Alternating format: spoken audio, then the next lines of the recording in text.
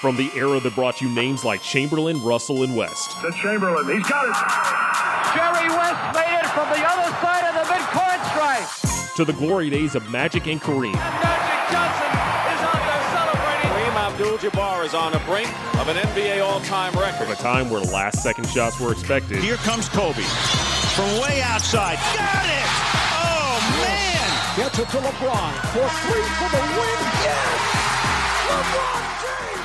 And rings were handed out like candy. Here's Jordan. Yes! It is all over. The Chicago Bulls have won. It's Duncan Dynasty with your host, Garrett Bouguet, and it starts right now.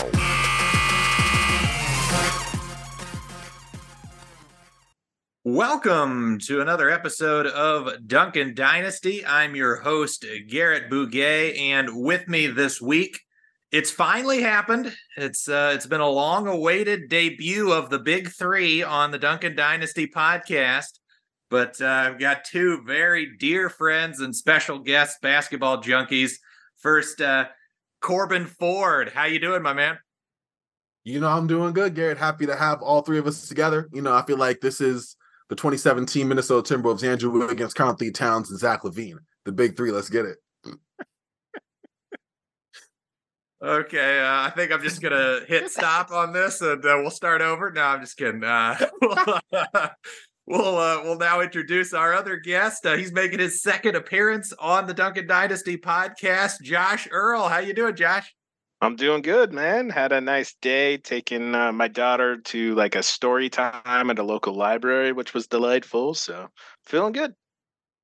Nice. And of course, Corban works at a library. So I guess I'm the only one that had no library news to note today. But reading is fundamental, just like Timmy.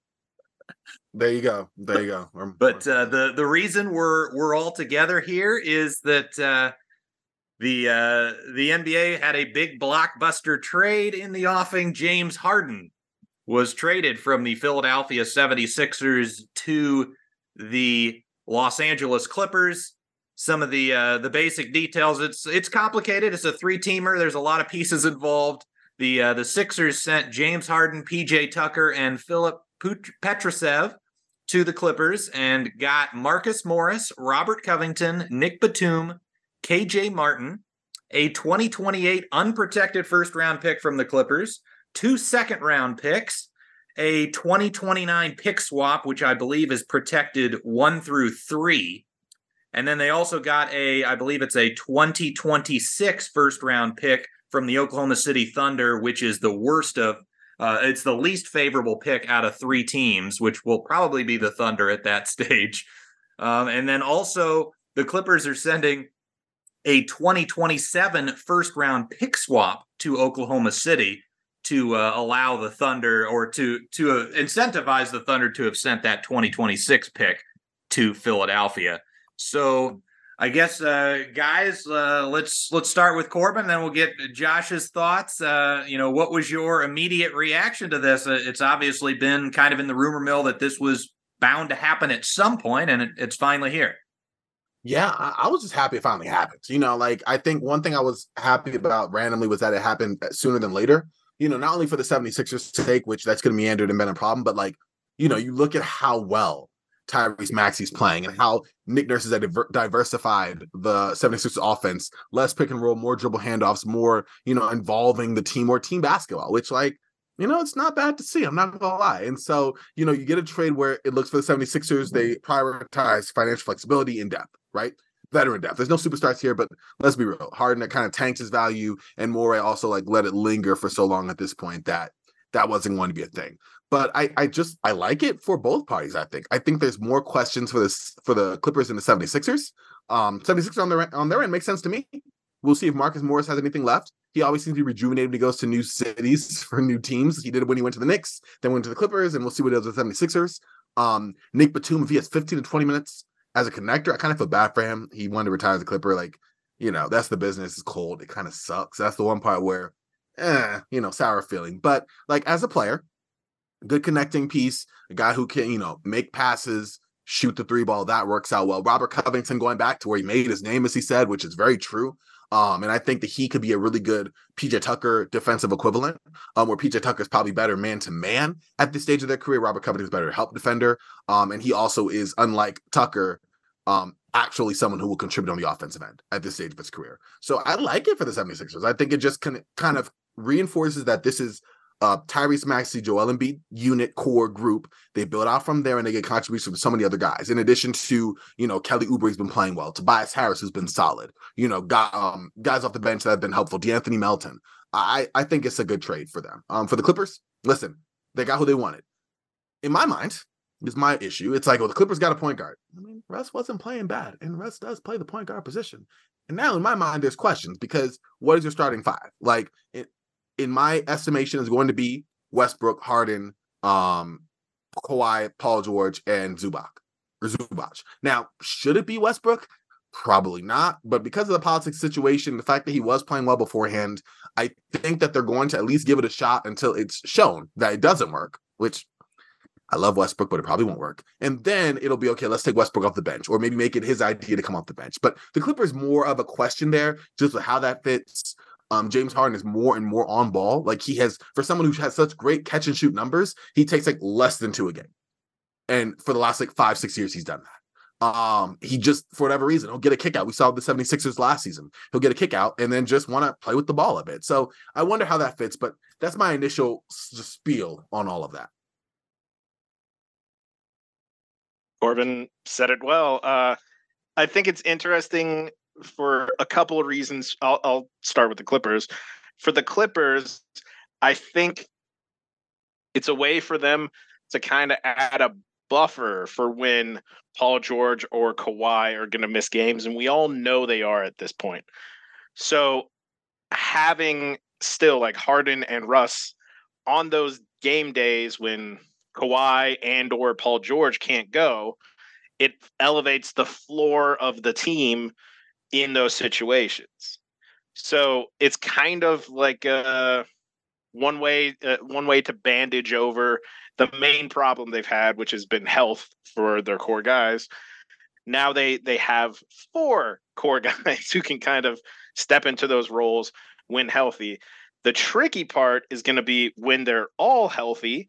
I looked into it, and over the last 5 seasons played for all 4 of these guys, Russ had a 30% usage rate, Harden a 34.3% usage rate, Paul George a 30.1% usage rate, and Kawhi a 29.8% usage rate. When all 4 are healthy, how are they going to mesh? Russ doesn't do a lot off ball. Harden doesn't do a lot off ball. Paul George and Kawhi can do stuff off ball, but those are probably the guys I kind of would prefer to be on ball. So it's going to be an interesting situation in that regard. But I think it's a solid attempt at like one last big swing. And while the draft stuff is not looking good for the Clippers going forward, the nice thing is, if this blows up in everybody's face, all 4 of those guys are going to be free agents next offseason. So they can at least have a financial reset. And then they can kind of do what they want from there and maybe try to flip, the guys they still have under contract, like Mann and Powell, for some draft equity and just kind of build back up however they want. So I don't think it's a major swing and miss unless they try to extend all 4 of those guys this offseason, given their health injury histories. And the fact it would cost so much, I don't think that'll happen, but I think it's a valid attempt for this season. And the Sixers, it does what Morey's been wanting to do, which is maintain like the most cap space of any contender for next offseason. All the people they acquired are on expiring deals, so it doesn't impact their cap space. Maxey is probably going to be an all-star if he continues playing this way. So they're good in that regard, and with the added draft capital, plus the fact that some of these expiring contracts if the players play well with the Sixers, they can probably flip after January 1st when they can be aggregated again, to make a swing at the trade deadline for a disgruntled wing like a Zach LaVine, a DeMar DeRozan, or maybe a Donovan Mitchell or whomever might be potentially available. Although I don't think Chicago has given any indication that they want to break things up, even if they should. And then I just want to say OKC doing smart stuff again, that they managed to get, that 2027 first round pick swap with the Clippers for sending away what's likely going to be at best like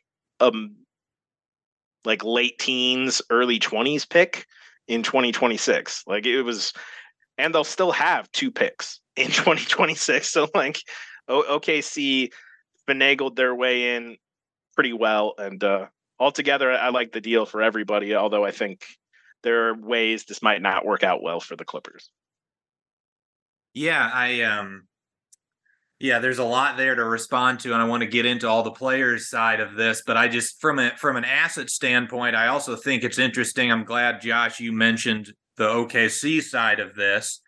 I'm curious what your stance is, or what both of your stances are on the idea of like, okay, Daryl Morey he was very fixated on getting multiple first-round picks. And again, with the idea of potentially trading those down the road to bring in someone else. But OKC really valued that swap that they got from the Clippers over that first-round pick. Whereas, Philadelphia could have just gotten that swap if they wanted it. If you're Daryl Morey and you're trying to make a trade with a future team, you need that concrete first round pick, as opposed to like, oh, this is a swap that may or may not actually even help you. Exactly. Yeah. Oh, sorry. No, continue, Justin. I'm sorry. No, I was going to say Garrett's spot on. Like when you're making deals, especially quote unquote blockbuster deals, you want a pick free and clear, not a pick swap. Like a pick swap's the cherry on top. And it's one of the things I think people misunderstand the most when we hear all these trades and they're like, oh, hey, I mean, they got like several pick swaps. They got 3 pick swaps. That's 3 extra picks. No, it's not extra picks. You just get to potentially make your pick higher. Like the team that offered the pick swaps, guess what? They still have picks those years. They're just going to probably be lower. So I think the swap makes more sense in OKC's context, where they already have at least 3 picks in 2026. So like, if we get rid of one, whoop-de-doo, we still have 2, and we can potentially elevate our 2027 pick. So I thought that was excellent asset management. And it also made sense for the Sixers to try to get a free and clear pick for trade packages. Yeah, I agree. I think the way that they prioritize draft picks, and listen, this was, again, I think they got the best possible package for the situation that they were in, right? Like, they didn't have a lot of leverage, in this, but the Clippers wanted to make a move. And I think that the way that the 76ers went for this, the way Daryl Morey went for this, like you said, is, prioritizing picks, also like putting them out where for the dates of some of these, like, let's be real, this current core of the Clippers might not even be on the Clippers. They might not be in the NBA, period. I mean, if you look at it, Westbrook's 35, Harden's 34, Paul George 33, and Kawhi 32 with bad knees. Like, just the reality of the situation.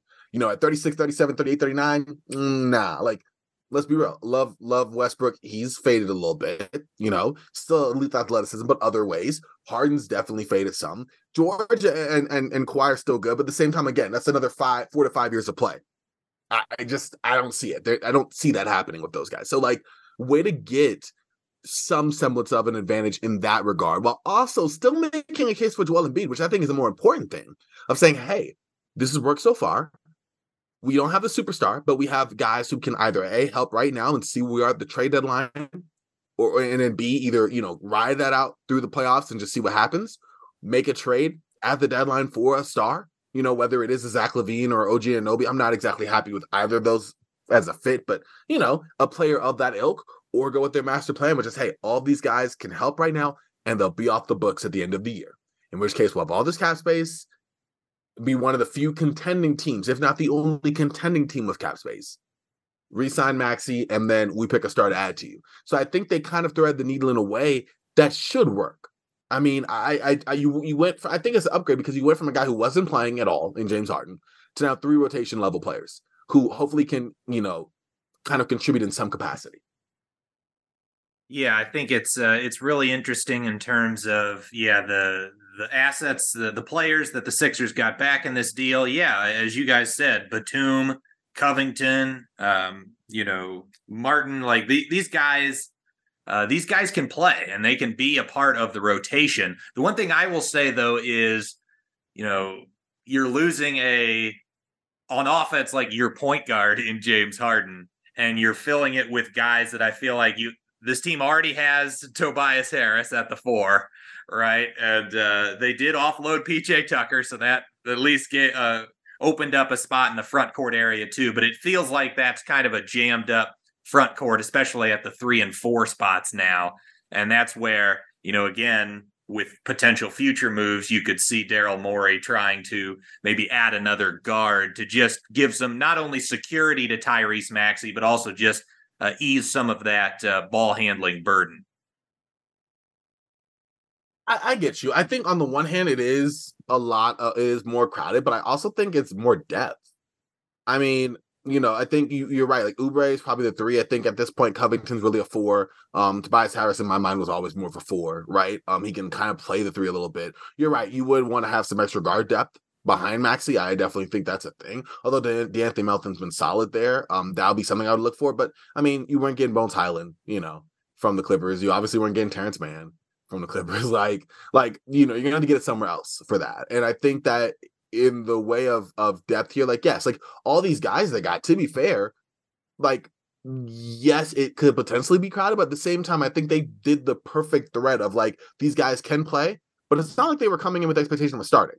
Like Covington is just now starting this season after being like on the pine for most of last year for reasons unexplained. Morris has been out of the rotation all season and going back into last season. And Batum's a 15, 20-minute player in general.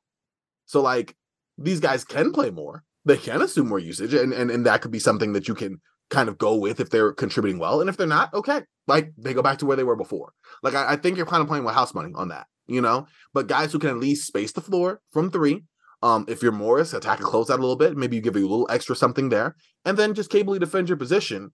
And it also leads for some intriguing small ball lineups when Embiid is off the floor, because you could put Covington at small ball 5, or even KJ Martin, who I'm very high on, as a small ball 5 with Maxey and Melton and some of your younger guys, and do some intriguing lineups that way. And Nurse will try that. So like I get you. On the one hand, it could be looked at as crowded, but on the other hand, I look at like increased depth and even some more versatility, dare I say.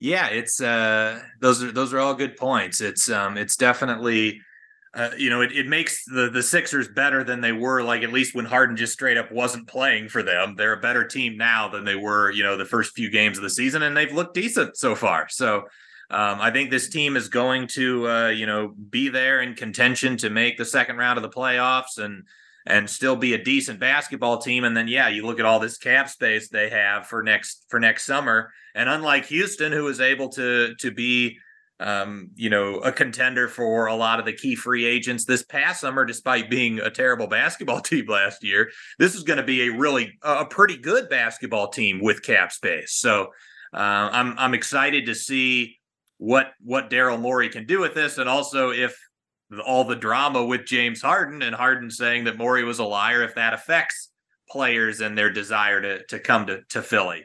But we got to get into this though, because we've got Corban Ford here. We've got the biggest Russell Westbrook fan in the world. And I'm very curious to hear your thoughts as to how this impacts him specifically on this team. Because when he came, last year as a buyout guy, he fit in a lot better than I expected, and I think a lot better than most people expected. He committed defensively. I think that was one of the bigger surprises. He really played well on the defensive end. And then this Clippers team also, despite the fact that they have Kawhi and they have Paul George, they did still need some of his creation.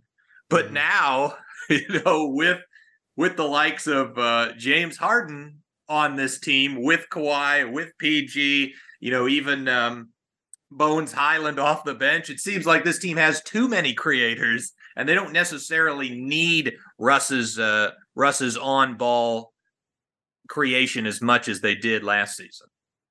Well, let me be the first to say I never wavered in my commitment to Westbrook and the impact you bring to the Clippers. So I just want to say it from the jump. Like, yeah, the Lakers weren't a great fit. Understood. Yeah, a lot of people to blame for that one. Mostly Frank Vogel, but like a lot of people to blame for that one. But what I will say is, as soon as he went to the Clippers, I knew the impact he would have, and I'm happy to say that I called it. What he brings from a leadership perspective, a shot make. He's a Hall of Fame point guard. I mean, at the end of the day, you don't have that on your team and somehow end up worse. I think it was just the easy thing to do to bag on Westbrook. I felt like I was fighting the grand fight alone, aside from the crazy Westbrook fans on Facebook, which I'm not one. I'm a nuanced Westbrook fan, just for the record. But at the end of the day, I'm just happy to see him in a place who's appreciated. I guess it was Pelinka's fault too, not really building around him well. And LeBron and AD, they're just not GMs at the end of the day. That's their one crime. What great player is, but maybe Russ could be, but that's probably it. But anyways, going back to Westbrook, I think that in this scenario, and maybe this comes off a little homerish, I don't know, you stick with Westbrook. He's been playing well. Like Harden, I think could be an even better benefit for the Clippers as somebody who can play off ball, as somebody who got the respect of the shooter, as somebody who can, in a pinch, go into ISO or flow into a pick and roll with Kawhi, or get into some action with Paul George with maybe Westbrook in the dunker spot. I think letting Westbrook handle the ball as he has will work. It's been effective. It's not like the Clippers made this trade like they did back in 2021 where they felt they need a point guard and they traded for Rajon Rondo. Like, this one was like, oh, we can do it. We don't have to give up too much. We're going against a team that has zero leverage. You're not getting Terrence Mann. You're not getting Bones Highland. We'll give you guys that aren't in our rotation and are going to be off the books next year. Deal with it. And it worked out. If you have the chance to do that for James Harden, even with all the things James Harden brings to the table, you do that, right? But I don't think that should, fundamentally change the entire way that the Clippers run their offense, which right now is really just a lot of ISO action and clear outs and switches, all that sort of thing. Okay, Harden will fit right into that, but I don't think that should go away from Westbrook being the main guard. And Bones Highland, I think, is settling in as a perfect six-man. As a guy who can bring some shooting. I think the size-wise, the defense-wise, there's some issues there, but he can be in line so he can be protected. That's great. If he's coming off the second unit with Terrence Mann, I think that's even better. And he's also a guy who put up the starters. And add to that, right now, he's kind of playing on a bad angle. So the fact they have added guard depth probably helps him out. Because he's playing right now because he kind of has to. Whereas if you have guys ahead of him, you can rest him a little bit more and get him back healthy. And then you have the speed and burst that Bones brings already, in addition to Westbrook. One of the few people on the Clippers, by the way, that will go with that end-to-end speed. I mean, Terrence Mann can run, and Paul George and Kawhi went inspired.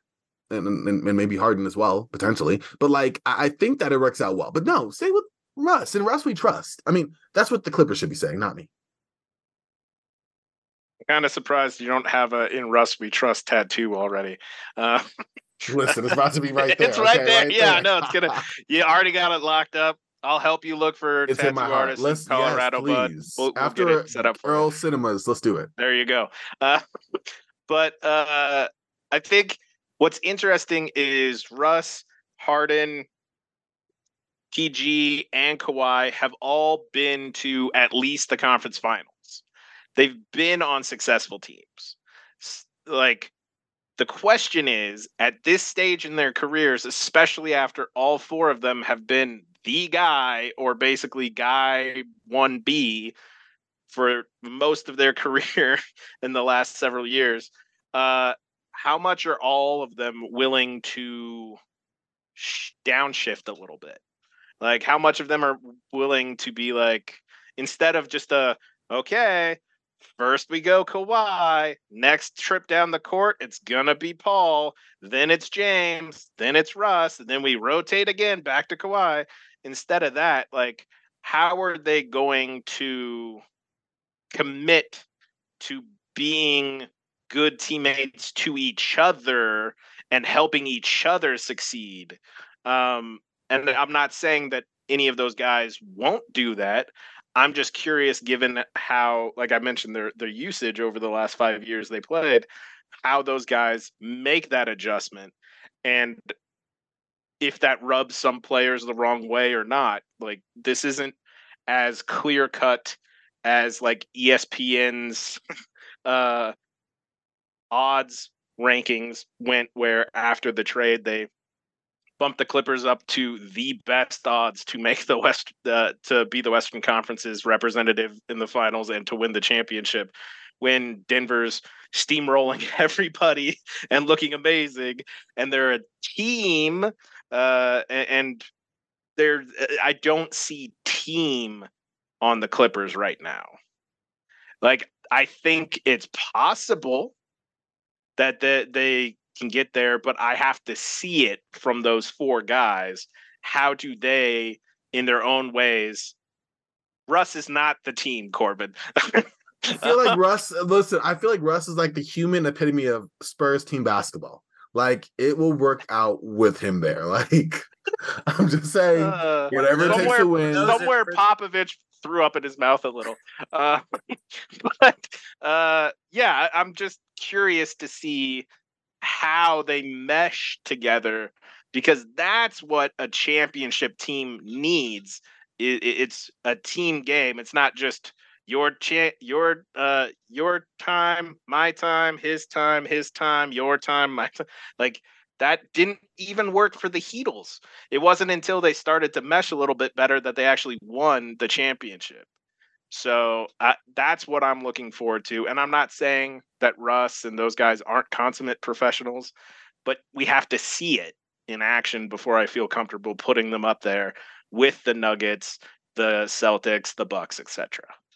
Well, and that's where, like, I think the timing of this trade is big, that they're getting him in now, so they do have almost a full regular season to incorporate him, to figure out what works, what doesn't. I think defensively, it actually is a pretty good fit with those four guys, because I think all of them are switchable defensive players, and you basically have to switch with James Harden. And they also get PJ Tucker in this deal, who can be a small ball five and switch. So they can sort of do maybe potentially a better version of what the 2020 Houston Rockets were trying to do with those small ball lineups, and instead of having, surrounding Russ, Harden, and PJ Tucker with, Trevor Ariza, I forget exactly who else was on that Rockets team. Now you've got Kawhi and PG surrounding them. But I think, Josh, you made a great point mentioning the usage rates of those four stars the last few years, and the fact that, like, Kawhi Leonard is the lowest of all those, despite the fact that he should probably still be the number one option on this team. So that's going to be, and again, that's the give and take with Russell Westbrook on your roster, right? He is a very much a and I think James Harden also falls into this category, a floor raiser on offense. Like, they are guys that have been very durable for the most part, Westbrook and Harden, and they're also going to lift your offense at least to, an average level when they're out on the court.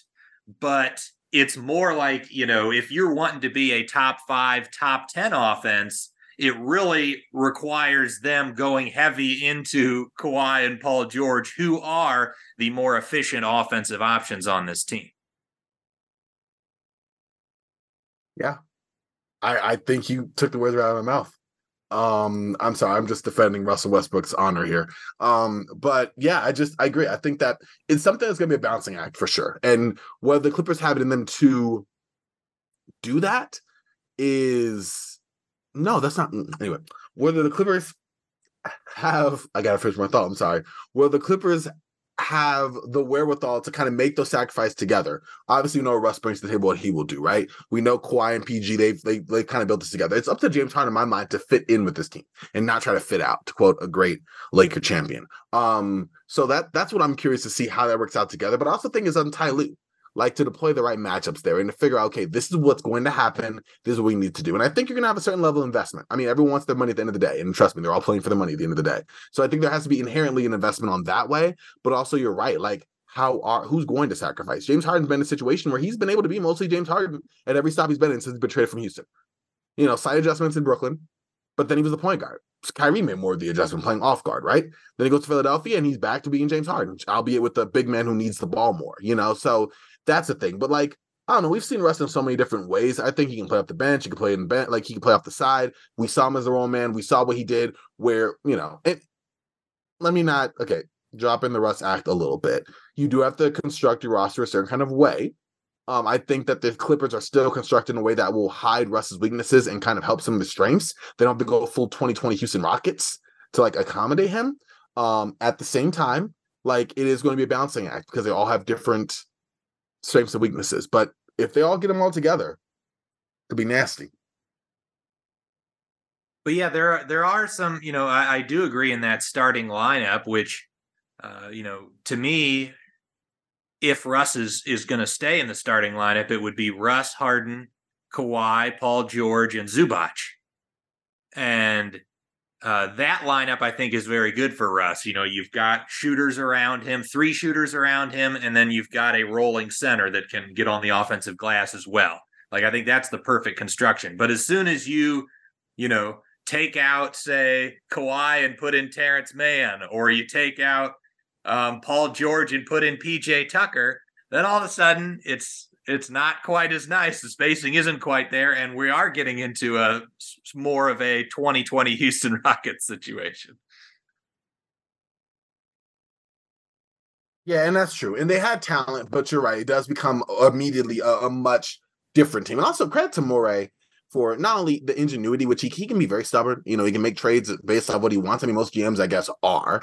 But like, talking about the way he's kind of salvaged this, at least on paper for the 76ers, reminds me of how we salvaged that 2020 season with the Rockets acquiring Russ and then trying to kind of make a team around that. Would have worked if not for some injuries and COVID during the time. Would they have made it past the Lakers? I don't want to say that, but like, they probably would have given a bigger fight, and they were successful during the regular season.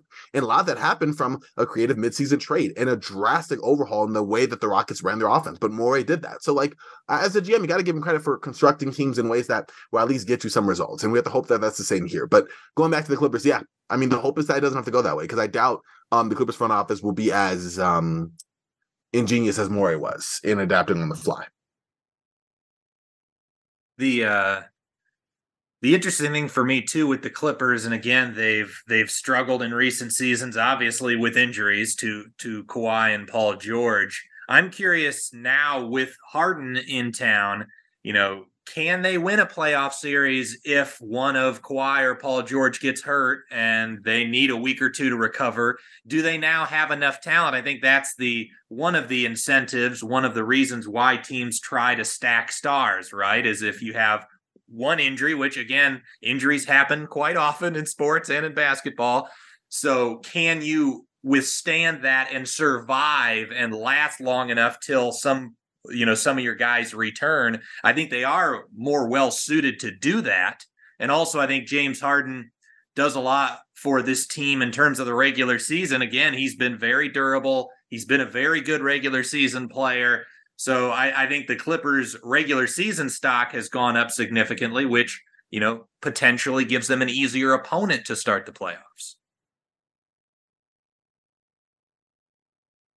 Completely agree. And I think that's the big upside, I think, for the Clippers. I know everyone kind of believes like, oh, they got 4, guys who either won the MVP or finished in the top 3 in voting for MVP. I'm pretty sure Paul George finished top 3 in that one OKC season.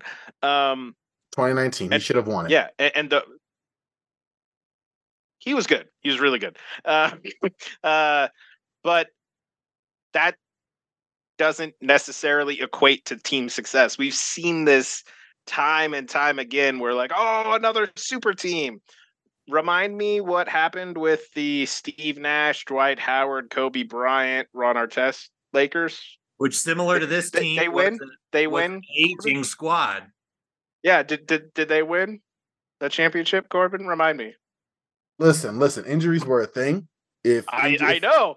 We're talking about the Clippers. Listen, that's true. Injuries are definitely a thing. Well, this is what I mean. I will say this: that team would have won it all had Kobe not been injured. They might have had a chance if Kobe ceded control of the offense to Nash, but that was never going to happen. He didn't have to. Nash was fading at the time. It was Kobe's team.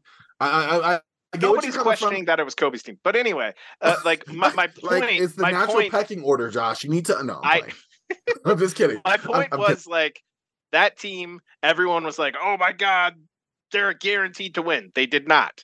The Brooklyn Nets trio of KD, Kyrie, and Harden. Did they win? No. And there were a lot of headaches along the way. I thought you were going to say the Brooklyn Nets trio of Darren Williams, Kevin Garnett, and Paul Pierce. Yeah. And Joe Johnson. Don't forget Joe Johnson. No. But no, even the Warriors, when they had KD, still lost one of those championships. And yes, it came down to injuries, but like we act like same thing when the Suns got KD, and then when they subsequently got Beal, people were like, "Oh, they're a super team. They're guaranteed to get out of the West." They aren't. Nothing in this game is guaranteed, and yet we treat these star-heavy teams as if it's like a given, and it's not. And I still think you do this deal, but like I don't think it's a given that the Clippers are a legit, full-on Nuggets, Celtics, Bucks level contender now. We have to see if that health plays out, and we have to see how those four mesh together. I think they're more than capable, if healthy, of meshing together and reaching that level. But I need to see it before I'm willing to like bet on it. Fair. Yeah, that's so fair. Let me ask this question of you guys then. So let's say this Clippers team is healthy and they do make a good run come the postseason to a conference finals or an NBA finals or even, a championship. What do you imagine is the blueprint? What do you see as this team like really having as its calling card for success? I think it's playing through rust. Going through. I'm just kidding. Joking aside, I think that it is Russ and Harden going into more complementary specialized roles. Russ pushing the pace, rebounding, finishing in transition, advantageous post-ups. Harden, playing off the catch, being that second side ball handler, being able to make shots at a high clip, keep the ball moving, and understand that while that does free Kawhi and PG to take up more of a defensive load to kind of cover up for the other two's relative weaknesses on that end for different reasons, they are the unquestionable, like, superior shot makers at this stage of their career, which is hilarious because, like, 4 years ago, it was really Russ and Harden who were the high ball dominant, high usage offensive players, and Paul George and Kawhi were coming into their own as those type of players, going from the two-way handle of the 3-and-D to more of, okay, no, we can play through these guys. And now, like, it's the tables have turned. It's completely flipped. Like, yes, those two still can do that at times, like Kawhi and Paul George could at times back then. Although I feel like they were mostly stars back then. But like where they are now, it's clear that they have the pecking order. And I think that if Harden and Westbrook combined realize that, hey, we need to take steps back to fit this team and that this is Kawhi and PG's team, and not just say that, but actually like play in accordance with that, and you get some good play from the bench, that's probably the blueprint. Yeah, the timeline, Corbin, you got to go more like 7 or 8 years, because 4 years ago, Kawhi was leading the Toronto Raptors to an NBA championship. Oh, sugar honey, I meant 6 or 7 years ago. My bad. 2017 doesn't seem that long ago, but it is. 2017 was a glorious year.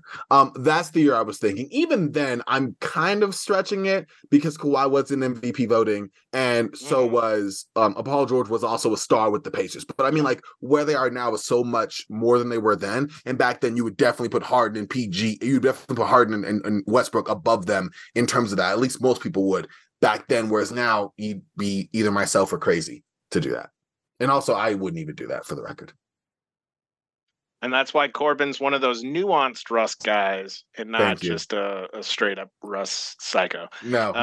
They're on Facebook. They're horrible. Get a grip, y'all. Yes.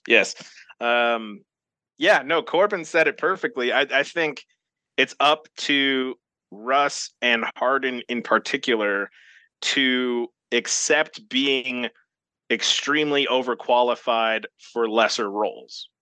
Like, I think they need to accept, at least when Kawhi and Paul George are available, like, I'm focusing on these areas. When Kawhi and Paul George aren't available, guess what? I can step up. I can take the reins again, and I can get my vibe going again. But when the full team's healthy, there needs to be sacrifice in terms of role and in terms of ego and shot attempts. And honestly, if all four of them buy in, they're all talented enough to make it ridiculously tough on the defense to stop. That said, good luck against Jokic when you just got Zubac and Mason Plumlee. But yeah. Yeah, that's the fascinating thing to me is like, you just say the names Westbrook, Harden, Leonard, George, and you think, oh yeah, that's the best offense in the NBA. But it's not necessarily that simple. Again, not those guys. All four of those guys aren't going to be healthy every game. There are some issues with, obviously, Russ is notorious for issues as an off-ball player.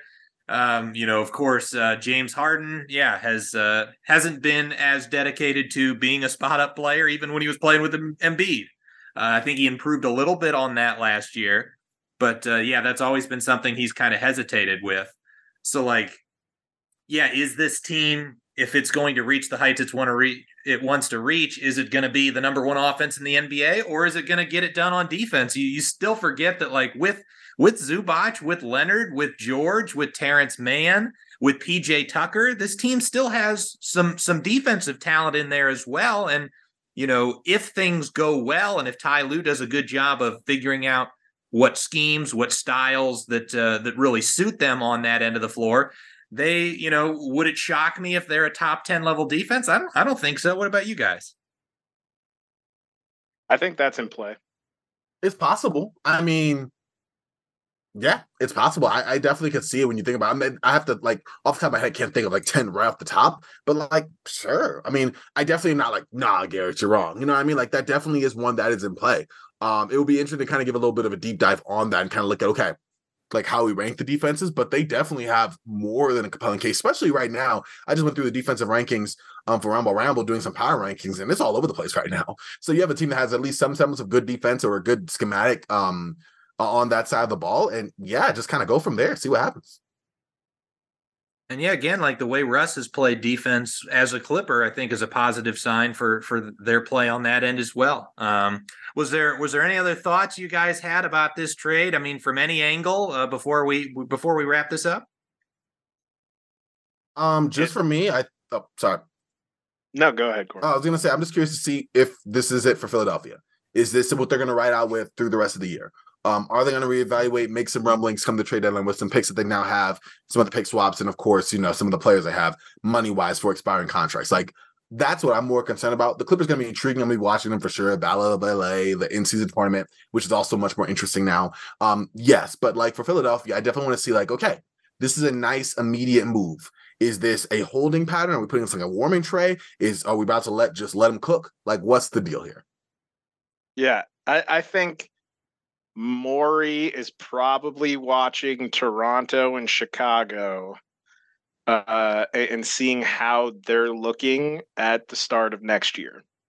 He's probably keeping an eye on OG and Pascal, because both of those guys can be acquired at the trade deadline, can help this playoff and still maintain salary cap in the off season and still re-sign them using bird rights.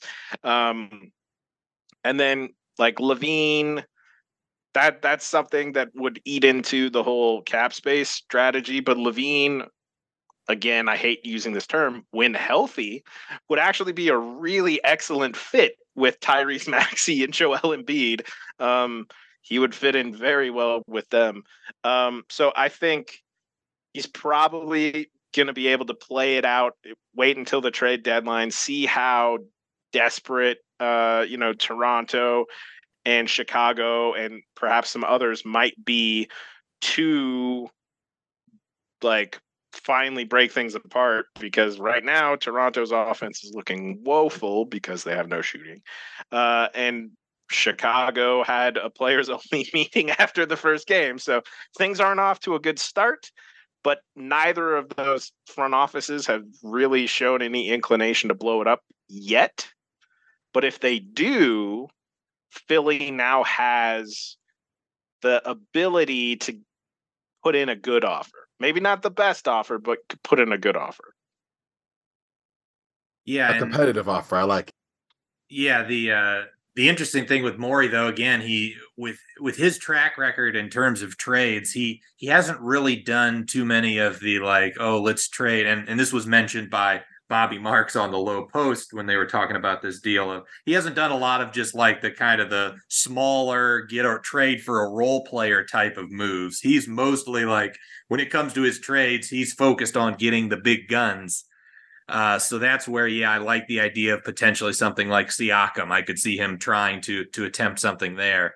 And yeah, they have enough cap space now, like getting off of Tucker's salary for next season, that they could theoretically bring in a $10 to $15 million contract and still have enough for a max cap space in the offseason.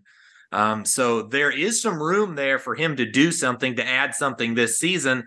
And, you know, when you have Joel Embiid in his prime, who knows how many more healthy seasons he's going to have. I also think Daryl Morey values and appreciates the fact that, like, I got to do what I can to compete with this guy in the immediate. Yeah, I mean, unless you want to hear Embiid to New York rumors swirling, which they already kind of have the rumblings beginning, like the trade machine, I love it and I also hate it, because no sooner do you actually get the trade that everyone's finally been waiting on, that we also kind of talked ourselves into. Does another player, oh, so what about this person next? And what about this person next? And mind you, I don't think that the 76ers have done an amazing job building around Embiid historically. I just don't. I think the 2018, 2019 was peak with them, and then they let Jimmy Butler go for reasons that they know. But aside from that, like, no, I think you're right. Like, you want to kind of relieve that. Like, okay, we have a solid team. We have a guy who wants to buy in. He's in the middle of his prime, about to be 30, and this is where we're going to go with it. That is the plan. That is the hope, Because if not, yeah, sure enough, might as well have him go out by the trade deadline. It doesn't take much. You know how it is now in the NBA. All right. Well, I think we covered this from just about every angle you could, and it's been a really fun chat with you guys. I'll let you tell the people at home what you got going on. We'll start with Corban. Listen, as always, I appreciate being on the show. I love the fact that all three of us were able to get on together, talk about some Russell Westbrook, and I mean, it's this is what life is about, really, as a basketball fan. But you follow me on Twitter, X, whatever, at Corban NBA. Corban NBA. Also on Instagram, same thing. I do the Ramble podcast with my fellow brothers here. We have a roster reconstruction show that we'll be doing more regularly. And then I do some work with Basketball Intelligence. And also I will have a newsletter. That's the thing I forgot to mention. That will be coming out weekly. That's just my own independent thing about what I'm seeing in the week and things I'm looking forward to, and just some fun rambling. So definitely make sure to check that out as well. That'll be kicking off, I think, next week. Yeah, just like a weekly thing. So it'll be kind of fun. Very excited for that. Thank you, sir. Thank you. I appreciate it. And as always, fun talking ball with y'all. Like, y'all my friends, and we also love hoops, and it's great. Corban remains too modest, way more modest than his hero, because Corban also does stuff at Swish Theory as well, which he failed to mention because he has so much stuff going on. But I will mention it. And also friend. Check out what Swish Theory is doing. A lot of fantastic basketball minds over there who are putting in a lot of good work, particularly on the draft, but on some philosophy stuff as well. And check out everything that Garrett's doing. Another fantastic basketball mind and a fantastic person that not only deserves your support, but will earn it. And meanwhile, I'm changing diapers and reading books. When I get some time, I read some books, and I have some basketball things percolating. But I have a soon-to-be 1-year-old that I take care of during the day, so I don't really have a whole lot of time or brain. Yeah. But I can be found on Twitter, never calling it the other thing, at 2redjearl. I don't tweet a lot, but I'd like to retweet good stuff and add fun comments. You can find Corbin's fandom rating, a new metric that came out recently on my Twitter. But yeah, no, but follow these guys, follow the people at Swish Theory. Keep supporting good basketball analysis wherever you find it. Well, and Josh deserves a hype man as well. Not only is he a great basketball mind, great human being, but also one of the best dads in the world as well. Doing it day in, day out, and doing it on little sleep as well. But yeah. Oh, I gotta say, he rocks the baby better than Russell Westbrook does. I will definitely put that out there, and I never say that. All right, guys. Well, yeah. Again, thanks so much for coming on. It's been a blast. Always, friend.